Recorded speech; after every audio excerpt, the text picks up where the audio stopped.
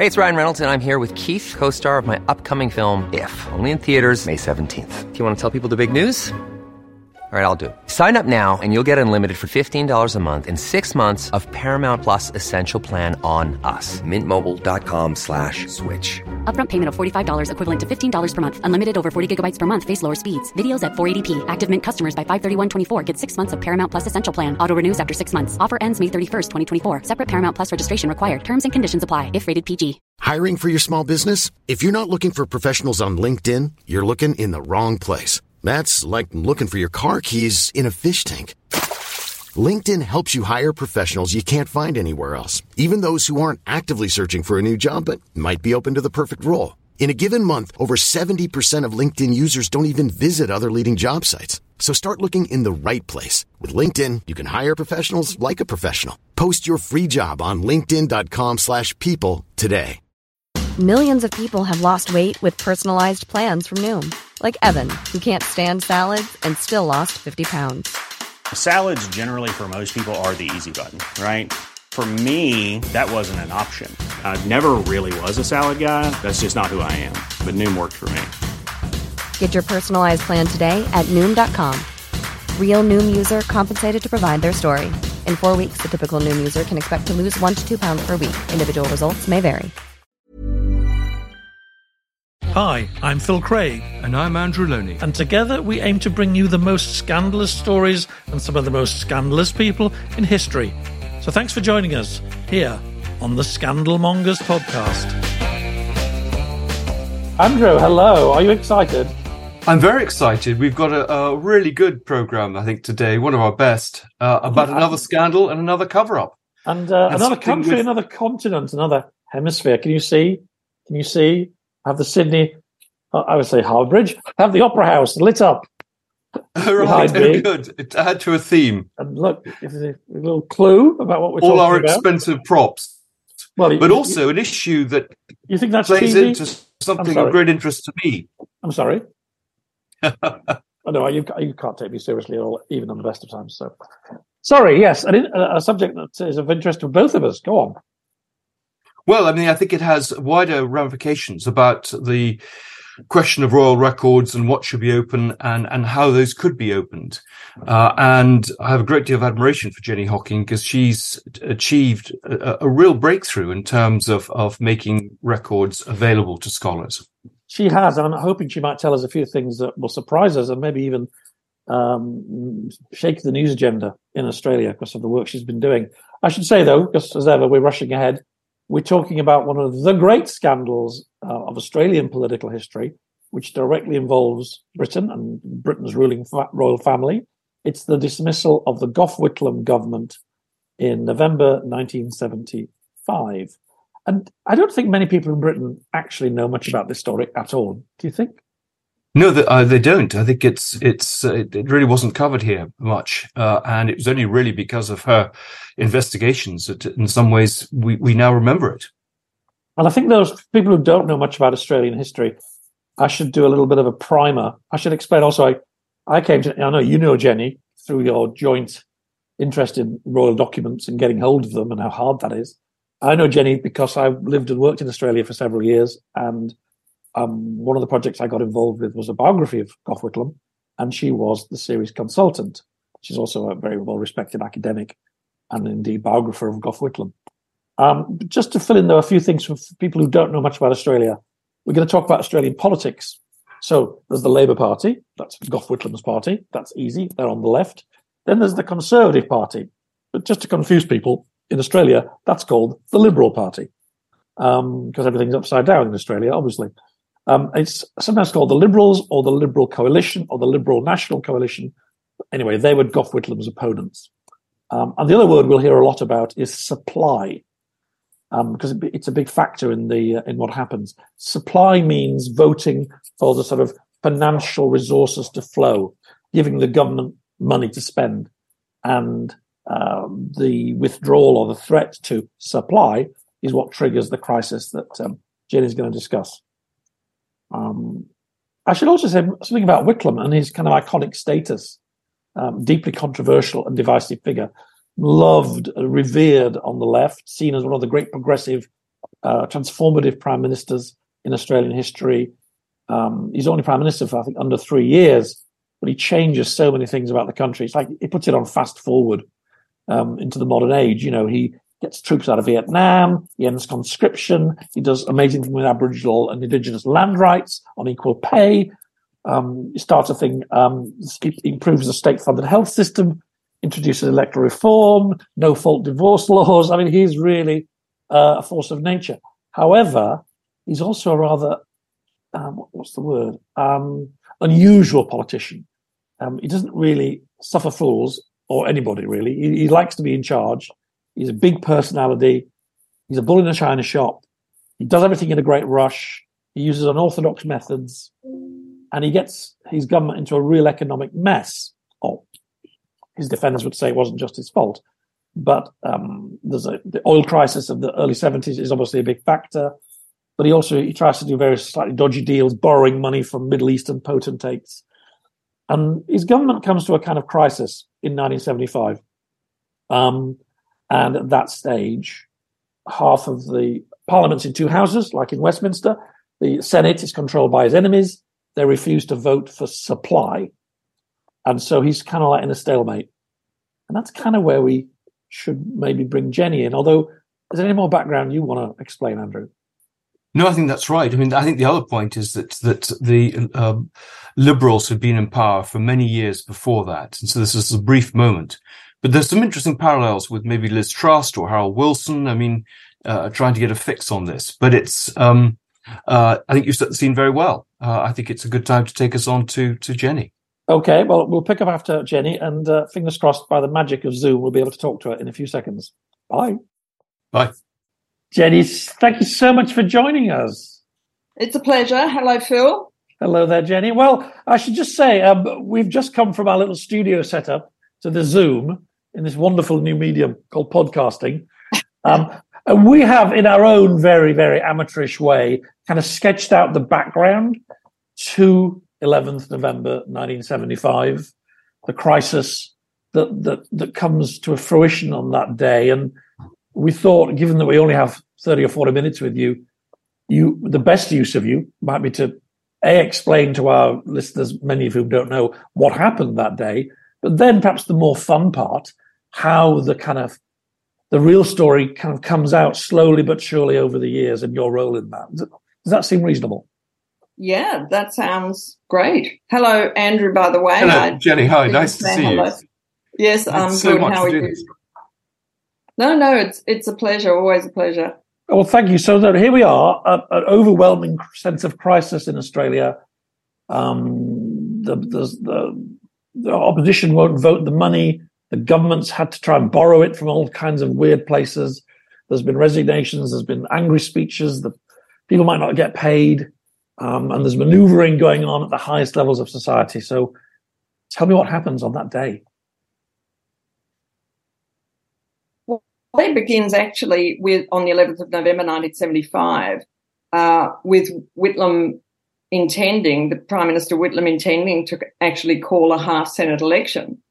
And that's a critical point here that's often forgotten in the history, is that there was only one election which was actually due at that time, and it is written in the Constitution in terms of when it's due.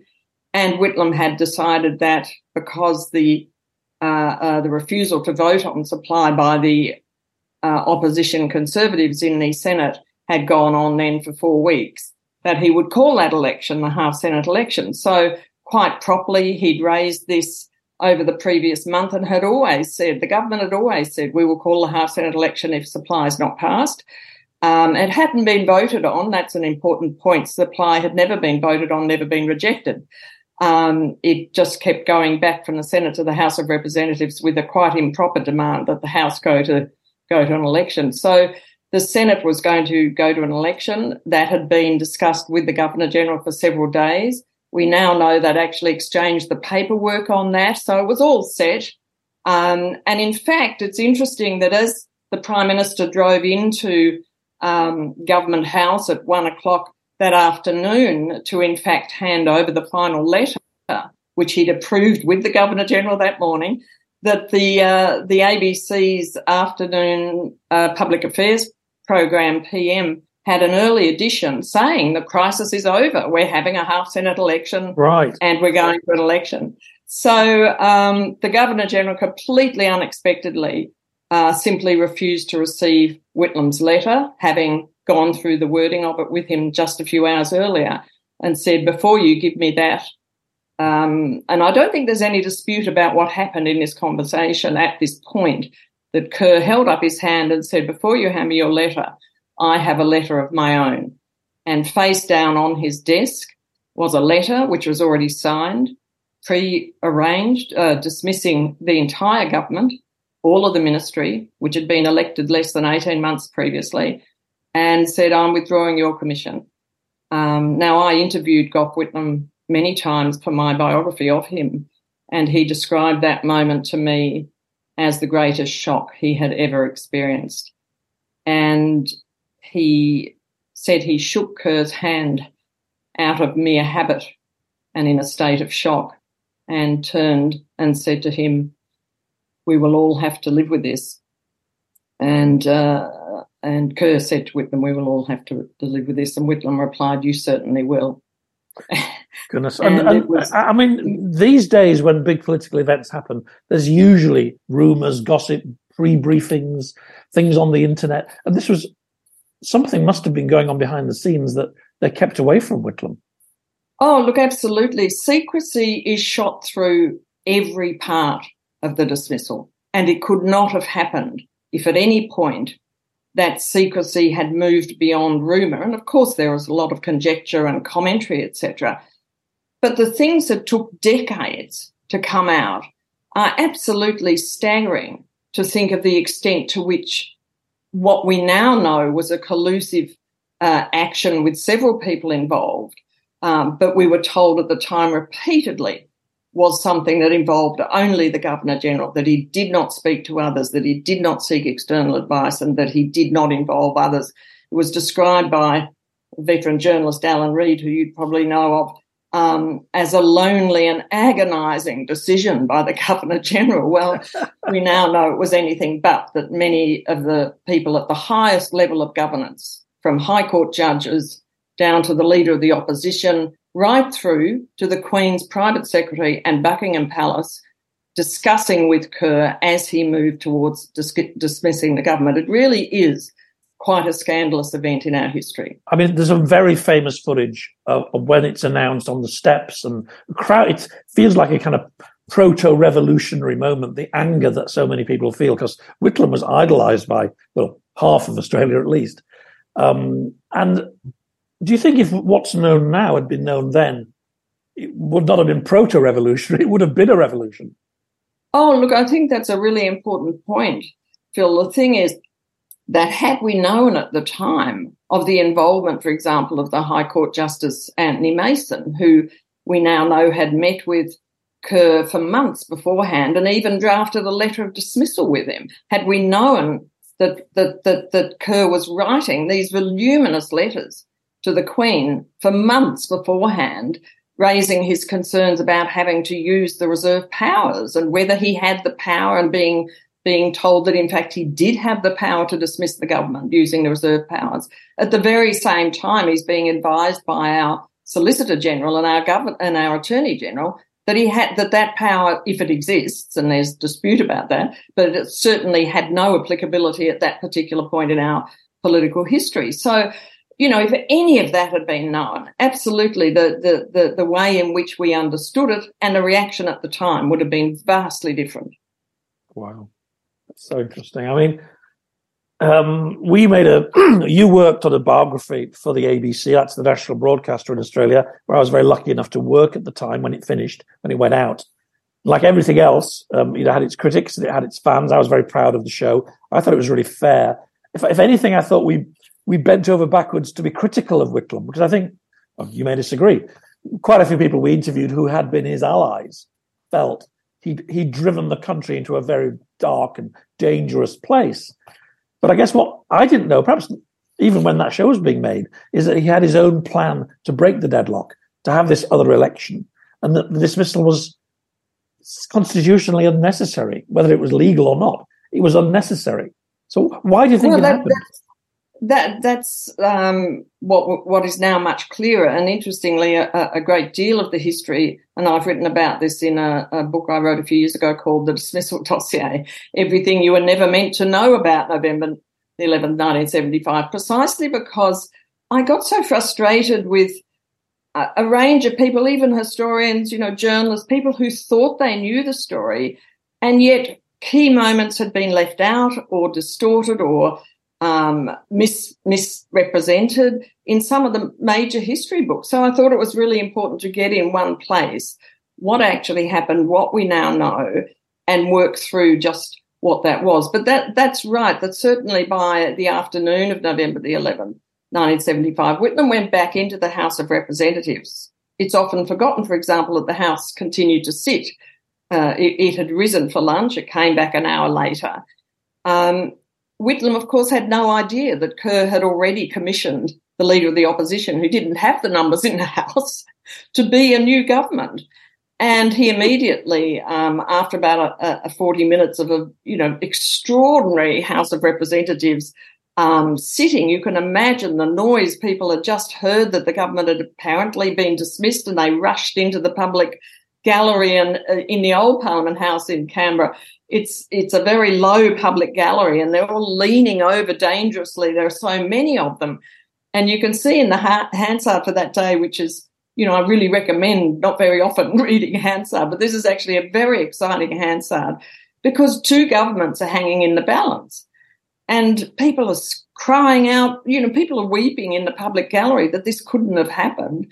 And you could see the Hansard transcriber trying to get the noise written into the formal document with sort of rush and these sort of comments. But Whitlam stood up and proposed a motion of no confidence, a want of confidence motion in the appointed new government of Malcolm Fraser, the Conservative government that had been appointed by the Governor-General. And, of course, that vote succeeded by 10 votes. And the motion, effectively a motion of no confidence in the new appointed government, passed by 10 votes. And that same motion called on the Governor-General to recommission a government led by the member for Werra, which is Gough Whitlam. So a motion has been passed. There's no confidence in the House for the new government, and the House of Representatives is calling on the Governor-General to reinstate the Whitlam government. And, of course, supply has already been passed. It was passed that afternoon at about 2:30. So supply is passed. The crisis is over. The House of Representatives has spoken as to who it wants to form a government. Now, what happened next I call Kerr's second dismissal, because the Governor-General refused to accept either the motion or the Speaker from the House of Representatives, who was dispatched to go straight to Government House with that motion and inform the Governor-General of the wishes of the House. So it's a second critical moment in the afternoon in which the Governor-General says, I'm not listening to the Parliament, I'm not listening to the People's House, I am determining the government, not the Parliament. And again, a critical moment in our history. Good Lord. I mean, and why did he do that? Sorry, Jenny, why did he do that? Look, I think, Andrew, that at that point the Governor-General, and he has said this, I was determined to stick to the decision I had made. So, which is an extraordinary statement. But a second extraordinary statement, which only came out in 2014 when I uncovered in Kerr's papers this remarkable detailing of his months and months of discussions with one of the High Court justices who later became the Chief Justice, Sir Anthony Mason, totally unknown, and created an absolute uproar when it was revealed in the second volume of my biography of Whitlam, that he contacted the High Court Justice, Sir Anthony Mason, that afternoon after he'd received notification that the House had voted against his appointed government. And he said to the High Court Justice, what am I going to do? We've got supply. Supply has been passed. We have a motion from the House supporting the reinstatement of the Whitlam government. And in truly shocking words, the High Court Justice said to him about this motion, a motion of confidence, in the House of Representatives. This is how governments are made and formed across the centuries in Westminster systems. Our High Court Justice, Sir Anthony Mason, said to him that the motion of the House was irrelevant. Wow. And it's absolutely critical. Mason has never denied that, and it's been written about now extensively. So these are the really troubling elements that, you know, I thought I would not ever be shocked about things about the dismissal of the Whitlam government, but I can tell you when I found that document, I was utterly shocked. And I had no idea. You didn't find this out till 2014? Sorry, it was 2012 when the first edition of the book came out. 2012, and it was, you know, clearly decades later, and it was in the archives in Kerr's papers. Now, I was told by the archives subsequently that they had considered very carefully withdrawing my access to publish it after I'd seen it.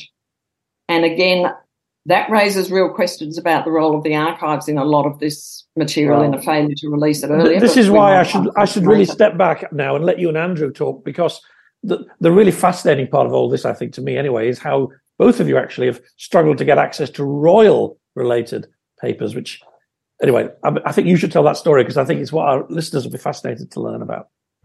But I'm fascinated too, Jenny, why did Kerr keep these papers? I mean, if he destroyed them, after all, it wouldn't have been the same controversy.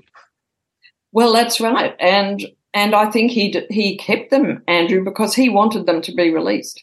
He wanted it to be known publicly that other people had been a part of this general move to dismiss the government, that he had advice, that he had support as he saw it.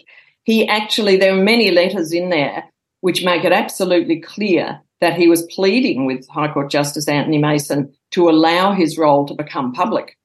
And Mason did not want anyone to know of his role, he said, and not until after all of our deaths, which I think is the ultimate cowardice for a public figure paid by public funds for much of his life on the bench, and yet not prepared to be publicly known as someone who secretly advised the Governor-General to dismiss the elected government.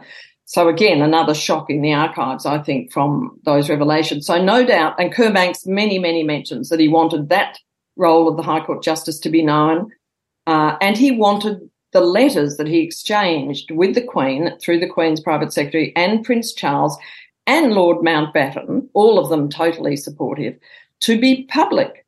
And he went to Buckingham Palace in, I think it's 1979, 1980, asking whether they could come to some arrangement to release these letters.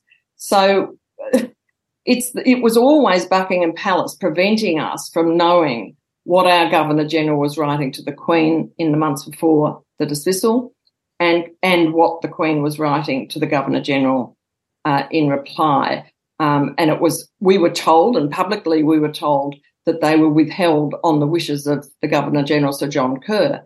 But in fact, when I began my legal action, the archives very reluctantly revealed that actually the instructions of the Queen, as they called it, were what was preventing us from accessing those letters.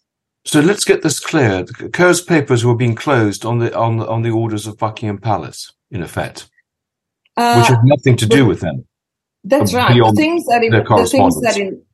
The things that involved correspondence and communications with the monarchy or with the monarch and Prince Charles and Mountbatten were closed on the instructions of the Queen. There's also, we uncovered an overarching view in the archives that anything at all to do with royal family, anything at all, is routinely closed by our archives. On what grounds varies depending on what day you ask them, and even on what terms seem to vary. Sometimes they'd say 50 years, sometimes they'd say until they give us permission to open them. But what our court case found is that none of that is actually legal under the Act. Our Act, the Archives Act in Australia, is in one sense a very democratic one, unlike your Act, which allows the Royal Archives to have a life of its own. We make no such distinction. The Governor-General's records are not removed in terms of their correspondence with the royal family. And, of course, as you said, Phil, there's no relationship between the Queen and the British system in how we interpret our own archives in Australia. That was critical to our legal case. And so what were the excuses used by Buckingham Palace? Here they use freedom of information exemptions like Section 37. But what were their grounds, or what were the different grounds, shall we say, that they used? Well, ultimately it came down to the claim that these letters were personal and, personal and private to the Queen and the Governor-General. And that's a classic way in which, as you know well, Andrew, anything to do with the royal family that they want to keep out of the public domain is described as personal. And it's really a wonderfully convenient sort of sophistry that's enabled by the fact that the royal family have this duality. They're both a family. Of course, they're personal individuals, they're private individuals, they have a family, but they also have a constitutional position. And what they're doing is sort of fudging the distinction between the two by saying they could keep evidence, if you like, of their political engagements or embarrassing material or anything they don't want in the public domain becomes labelled personal. And this is quite clearly constitutional, isn't it? It's nothing to do with their personal lives, this.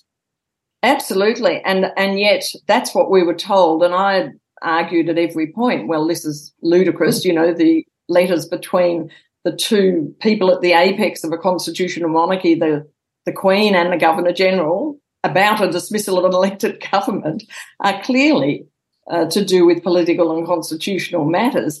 But we had to mount a legal argument to that effect, really to test what is personal in the context of archives.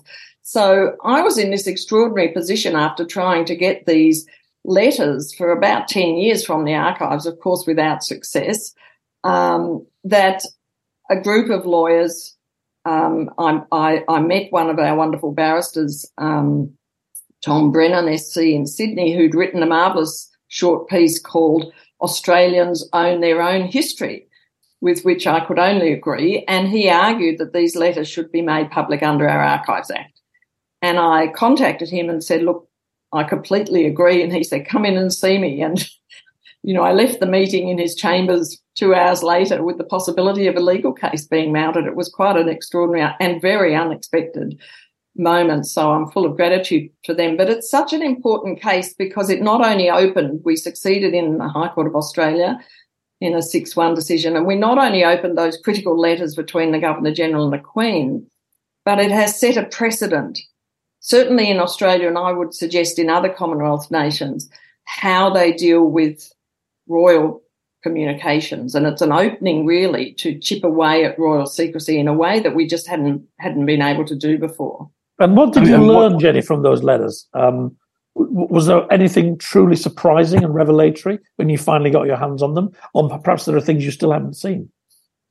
Oh, look, they're absolutely volcanic, Phil, in the way in which we now need to reassess what we understood the dismissal to be. We had always been told in a statement from Buckingham Palace soon after the dismissal that neither the monarch nor the royal family nor the household had any involvement, any part to play at all in Kerr's decision to dismiss the government. Now, the letters show that to be completely untrue, and yet Buckingham Palace released another statement saying exactly that, again, as though none of this had ever happened, within days of the letters being released. I mean, it's just preposterous, and it's actually an insult to our intelligence and our history as we now know it. The letters show that they began speaking about the possible dismissal of the government with Kerr 2 months before he did so. Kerr raised it with Prince Charles in a conversation that he had with him in September in Papua New Guinea. I had seen references to this conversation elsewhere in Kerr's papers. There were extracts from a few of the letters, only about 7, and I should say there are over 200 letters in total, so there's a massive amount, quite unusual. And so from Kerr's papers, I knew enough to know that these were going to be absolute dynamite, as in fact they are. And that's why we were able to build a case. You know, you can see why secrecy is such an impossible barrier, because you cannot argue that you need to see and ought to see historically documents when you don't know what they are. Exactly. I was able to say, look, but I do know what they are likely to be because of a range of other documents and quotations from Kerr that I had seen elsewhere in his papers and other papers elsewhere. I'd spent 10 years looking at this, and those materials were included in part of our evidence brief, including 2 chapters from my book, The Dismissal Dossier, that all went up to the court. So we had both the legal argument, but we had this very, very solid historical set of documents that went with it. And you talk about the Queen, Mountbatten and Charles being involved. I mean, what were they doing? What were they saying? Well, it's really, Andrew, a question of the way in which they engaged with Kerr in his own personal concerns about whether he had the power to remove the government. And that was first raised with Charles, Prince Charles, as I said, in September, when they were all in Port Moresby for the Independence Day celebration for PNG. Whitlam, of course, was there. It's like this sort of Shakespearean tableau of all of the key protagonists from the dismissal are actually there, all secretly talking to one another, unknown to Whitlam, of course, who's in blissful ignorance, during those in Independence Day celebrations.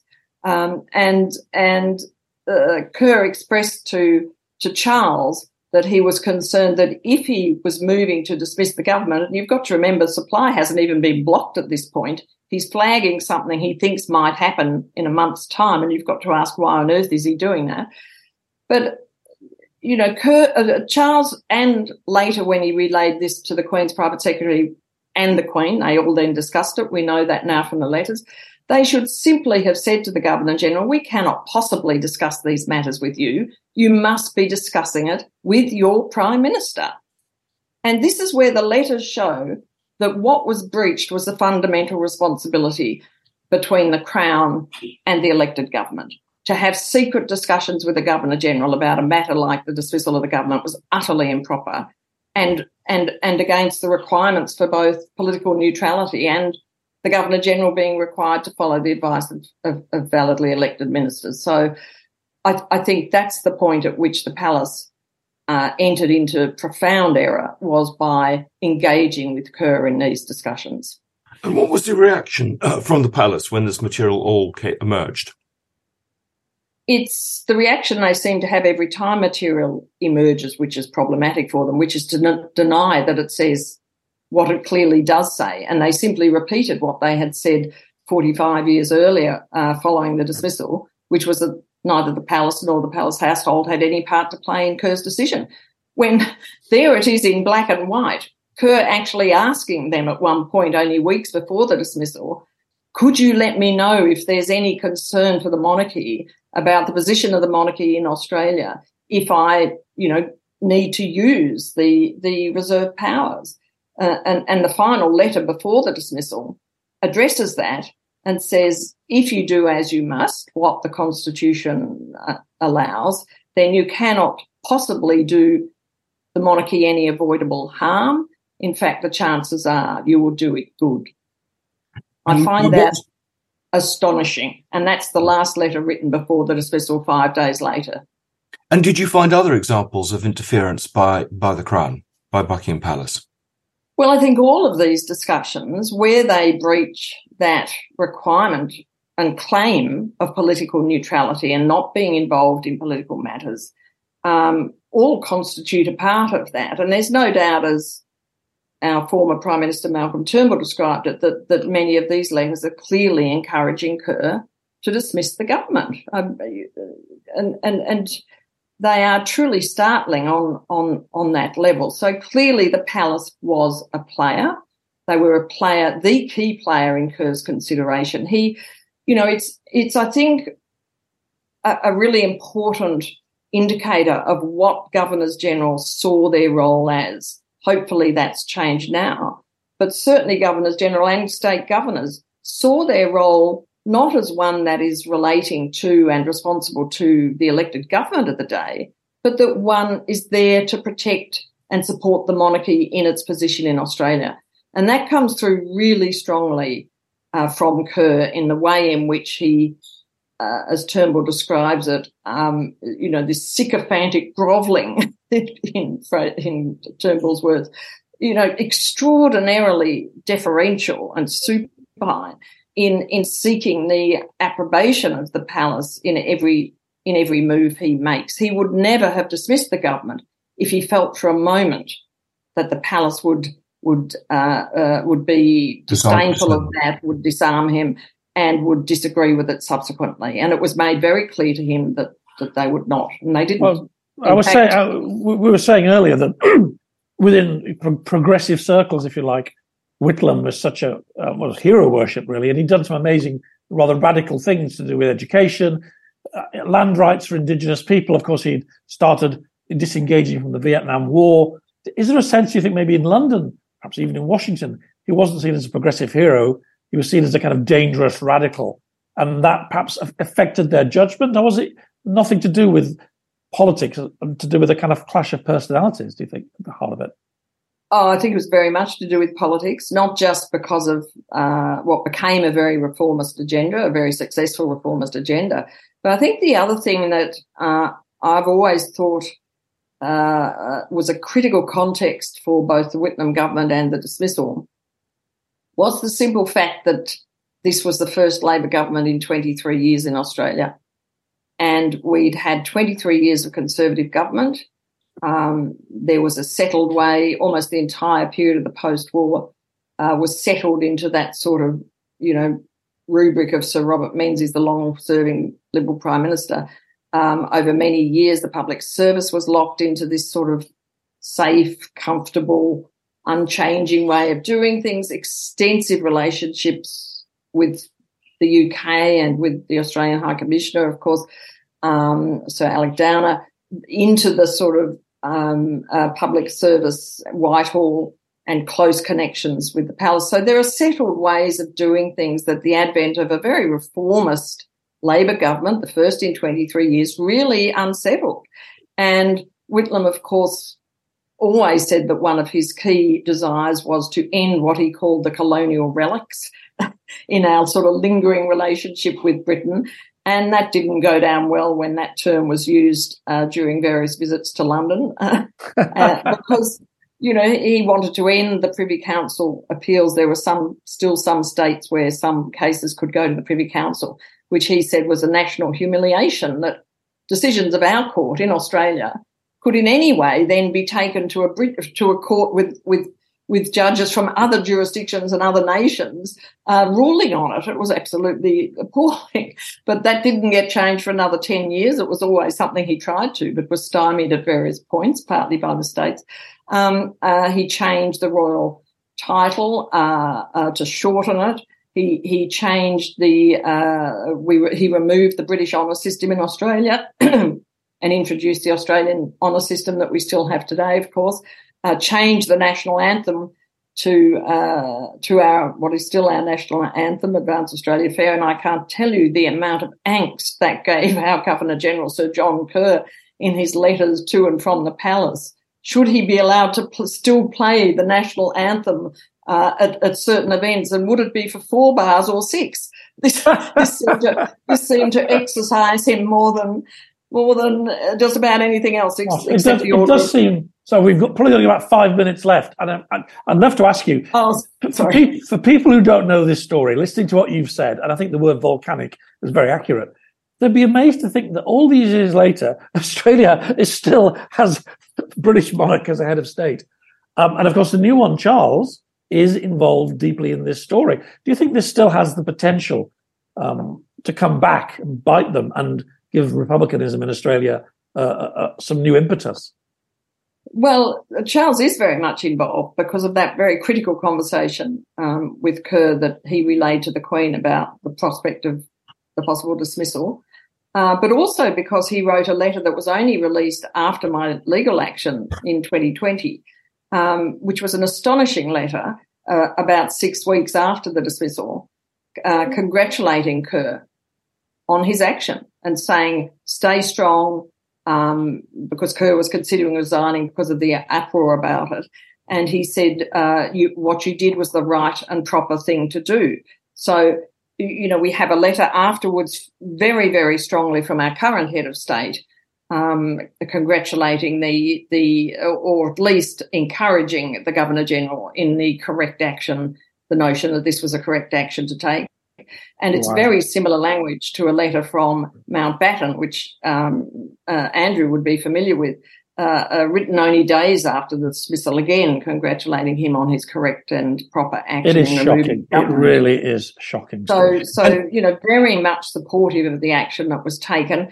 And I've been calling for our head of state, the recently announced King Charles III, to make an apology to the Australian people for ever engaging with our Governor-General in those discussions, and for his lack of political foresight by breaching neutrality in encouraging him subsequently in the way that he did. I think he needs to apologise to us and to acknowledge that sort of political intervention was utterly improper. And has it led to other cases, I mean, of interference by the British royal family in Australian affairs? Other stories are emerging, or are still many of these documents on other issues still closed? Look, they're still closed, Andrew, and that's one of the great worries. I think we need to continue this campaign to open access to royal records. They're a critical part of our history. The only other documents that the Archives has now released here, and they're terrific documents, are the same letters between the Queen and 6 other Governors-General, and they released them last year in January. And so we've got this fascinating picture of a very dynamic, changing relationship between Governors-General and the palace. But what they show above all is just how exceptional and improper the Kerr letters are, because of the sorts of things they go into. None of the other letters approach anything whatsoever to do with political matters. Only Kerr's, only Sir Martin Charteris, the Queen's private secretary, the Queen and Charles. There's one occasion when we're having the referendum on a republic in 1999, where the Queen's then private secretary writes to our Governor-General suggesting that there might be ways in which the Governor-General's office could assist the monarchy during the Republic campaign. And thankfully our government house was horrified and made it very clear that this was not a proper thing to raise with them, which of course is what should have happened in 1975 and did not. But just because they haven't been released doesn't mean there isn't more material, presumably. I mean, they've been very selective, presumably, in what they've released. Oh, look, all of those Governors-General's letters, the ones that were only more recently released, have been heavily, heavily redacted. And guess who they consulted about the redactions? Buckingham Palace. And I think given our High Court ruling, that is absolutely scandalous. The one body that should not be consulted is the British royal family over whether there are valid redactions under the Australian Act. It's got nothing to do with the British Act. But and in terms redacted by Australian archivists. Yes. So what you see when they're released is huge pages that are either blank or blacked out or simply missing. But in terms of the Whitlam dismissal, there are still masses of files that are missing. All of the Government House guest books for 1975 have disappeared. Neither Government House nor the Archives seem to have them.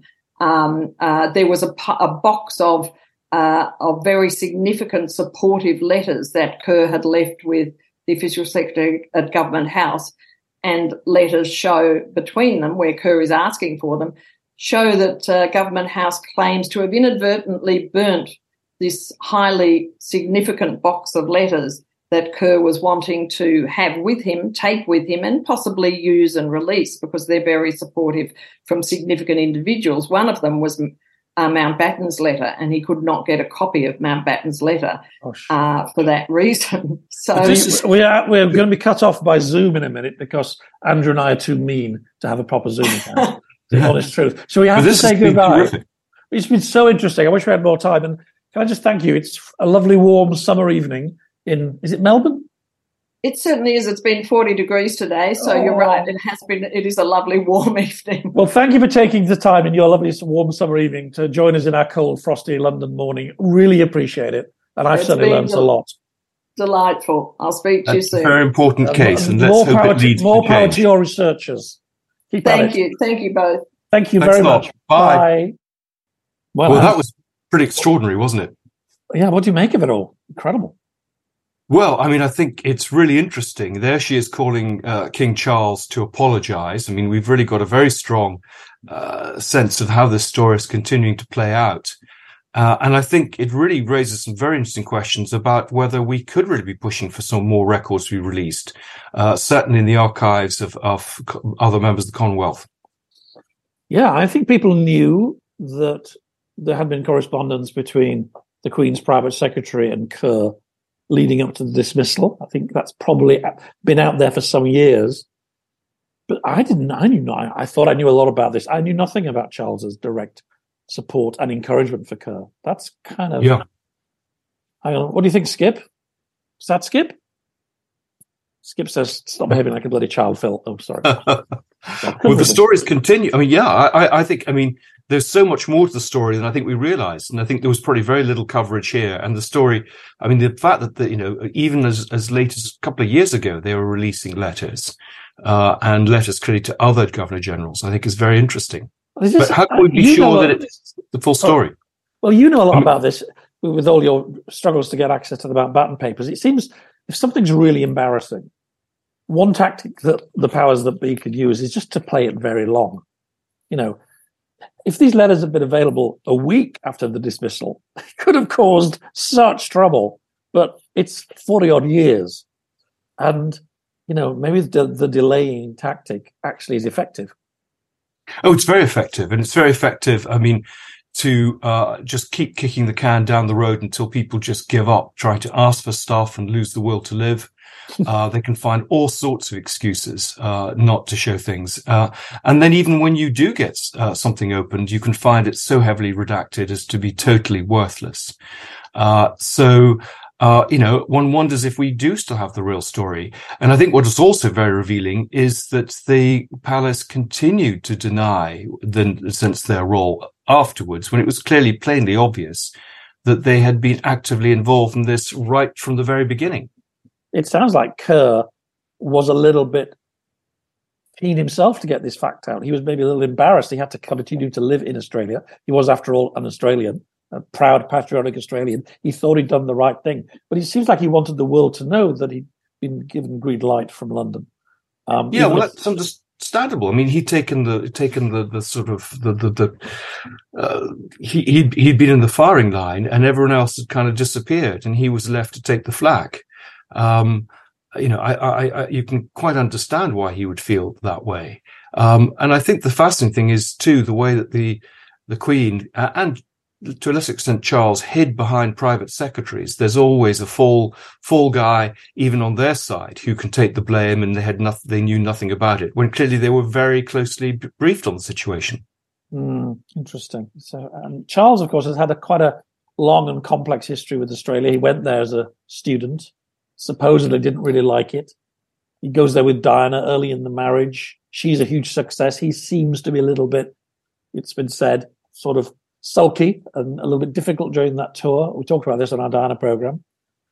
He's supposed to have said various disparaging things about Australia over the years. I don't know if it's true or apocryphal.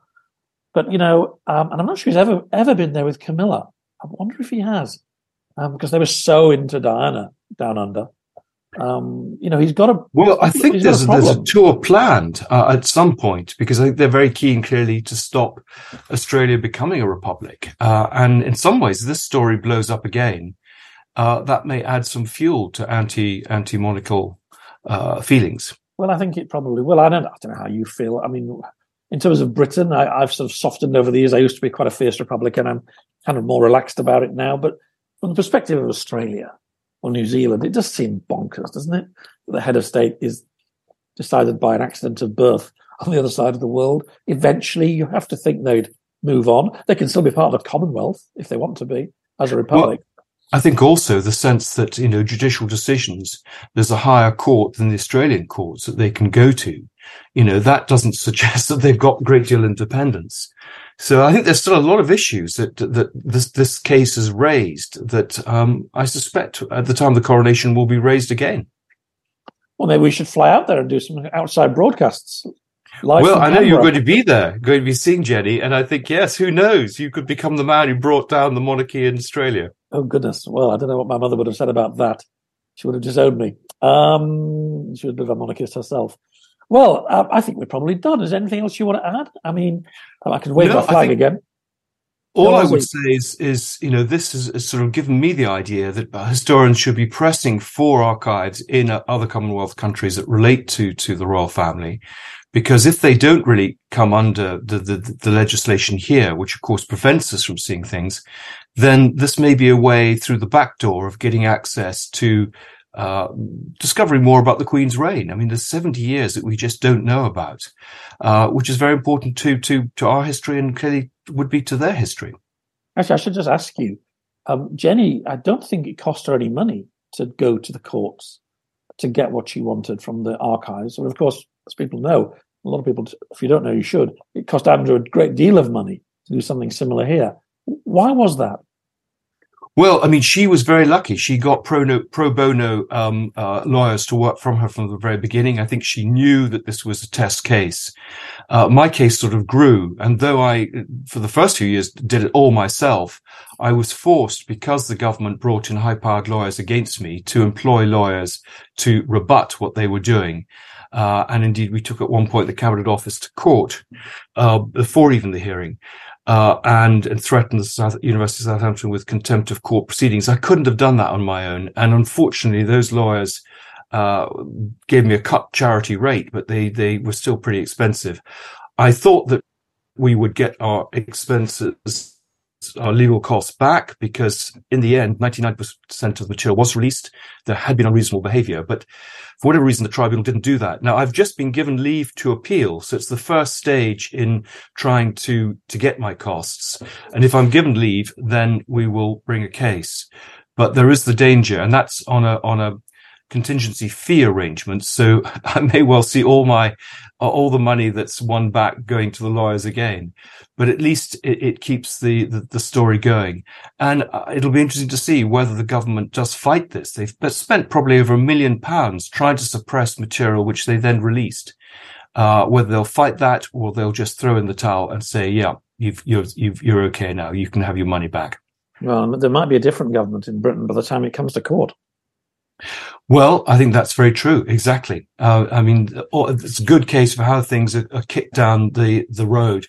With my Mountbatten case, the decision notice from the Information Commissioner was in November 2019, but the Cabinet Office managed to delay any sort of hearing until November 2021. And they used the excuse of COVID and other things, homeschooling, and even though there were clearly Zoom tribunals going on.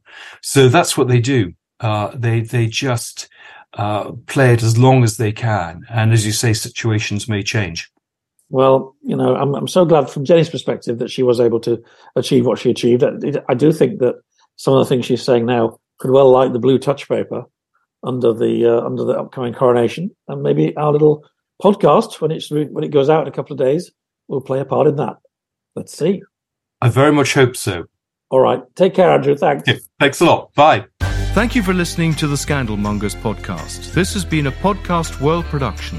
You can get in contact with our show by emailing team@podcastworld.org, placing Scandalmongers in the heading, or via our social media links within the show's bio.